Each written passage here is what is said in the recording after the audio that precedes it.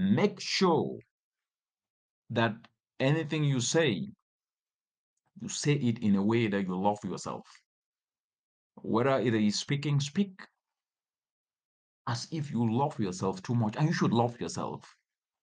Move as if you love yourself, and you should love yourself. Eat as if you love yourself, and you should love yourself. Only you can be your biggest cheerleader.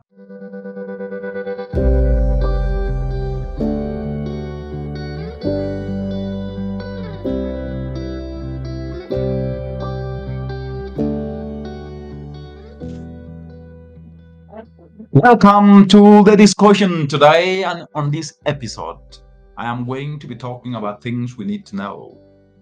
On this episode, I will focus on what we need to tell ourselves more often, because our well-being, especially our mental well-being, is the prerequisite for us to do right, and doing right in driving transformational solutions to ensure that our environment is intact, to ensure that at least we can adapt and take climate action to create opportunities to address the multiplicity of the challenges we face as a global community, as well as the African continent today. And so these 5 things that we have to always do, the first one that we have to do to keep our mental state intact and to not be surprised with anything is make sure that anything you say it in a way that you love yourself. Whether it is speaking, speak as if you love yourself too much, and you should love yourself. Move as if you love yourself, and you should love yourself. Eat as if you love yourself, and you should love yourself. Only you can be your biggest cheerleader. I have said this so many times that you cannot relegate responsibility of taking care of yourself first to anybody else. People can only support you. And so anything you do with love for self first. And this is how we can keep our mental state quite very, very intact. The second point is you will always be too busy, but you have to be busy working on your own grass to make it greener. What do I mean by this? Sometimes we think that what is elsewhere is best, but we forget to know that you can only make a difference by using what you have to get what you don't have. Did you hear that? You must start to use what you have, not what you hope to have. And that's the essence of innovative volunteerism, which is summed up in turning your own passion into profits, doing what you can with your own self, using your own talent, because each and every one of us is inherent with inner talent that are God-given. But what are we doing with it? We always hope that something has to happen elsewhere to make us better, but we forget to know that we have what it is in us to make us better, and that's the miracle that we seek each and every day. That takes me to the third point. You cannot say that you cannot control what is within you. But what I always tell people is that there are things that are going to happen that you will not be able to control them.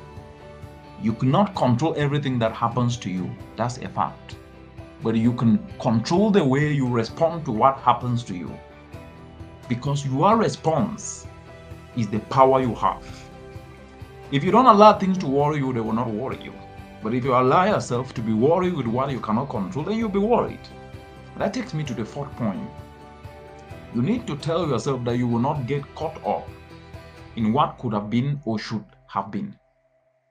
You need to keep telling yourself that you will look instead at the power and the possibility of what is right now. So you need to become a realist, right? It's raining now. Instead of harvesting the water to use it for irrigation, we fool our arms and complain, and then the rain falls and the water gets wasted. The water gets wasted. Instead of taking a bucket and collecting the water, or thinking of how can you be able to come as a cooperative, a group of people with a common logical thinking in a community, to contribute little money or join a cooperative and take a little capital to buy a water harvesting tank that can then harvest water so that we can collectively use to grow vegetables and sell. These things we can do. They have been done before by our mothers and by our fathers, so we can do them. So what I am saying is we must start to look instead at the power and the possibility of what is right now. We must become realists, not only idealists, thinking of what will happen tomorrow rather than using what is now to prepare for what will happen tomorrow and work towards it. That takes me to the last point, which is you need to start thinking less about managing your problems and instead start thinking more about managing your mindset. We must all start to think less about managing our problems and think more about managing our mindset, because it starts and ends in the mind. Your mind is the most powerful weapon that you've got today. And if you really get that responsibility, you will always feel unease.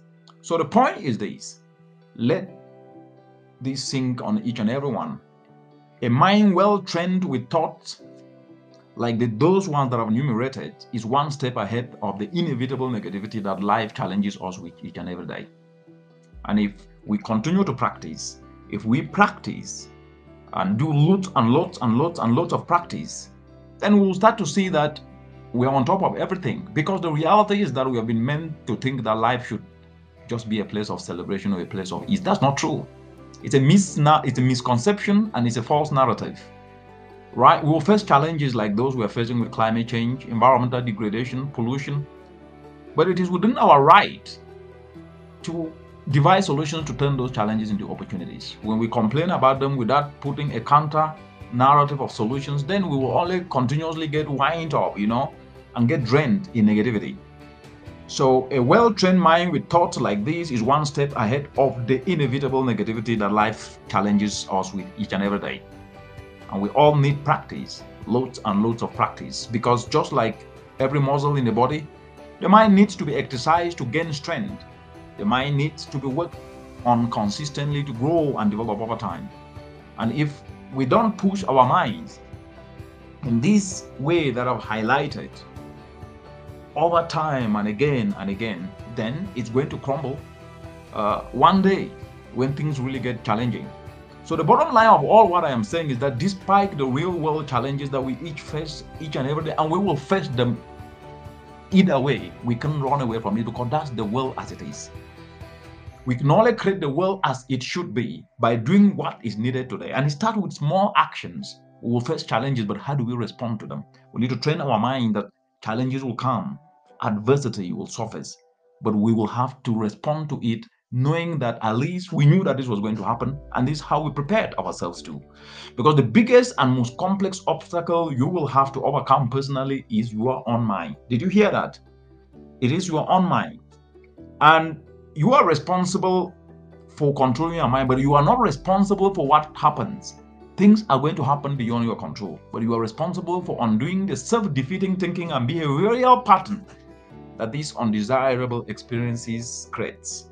So that is how it is, and we must be able to play our role.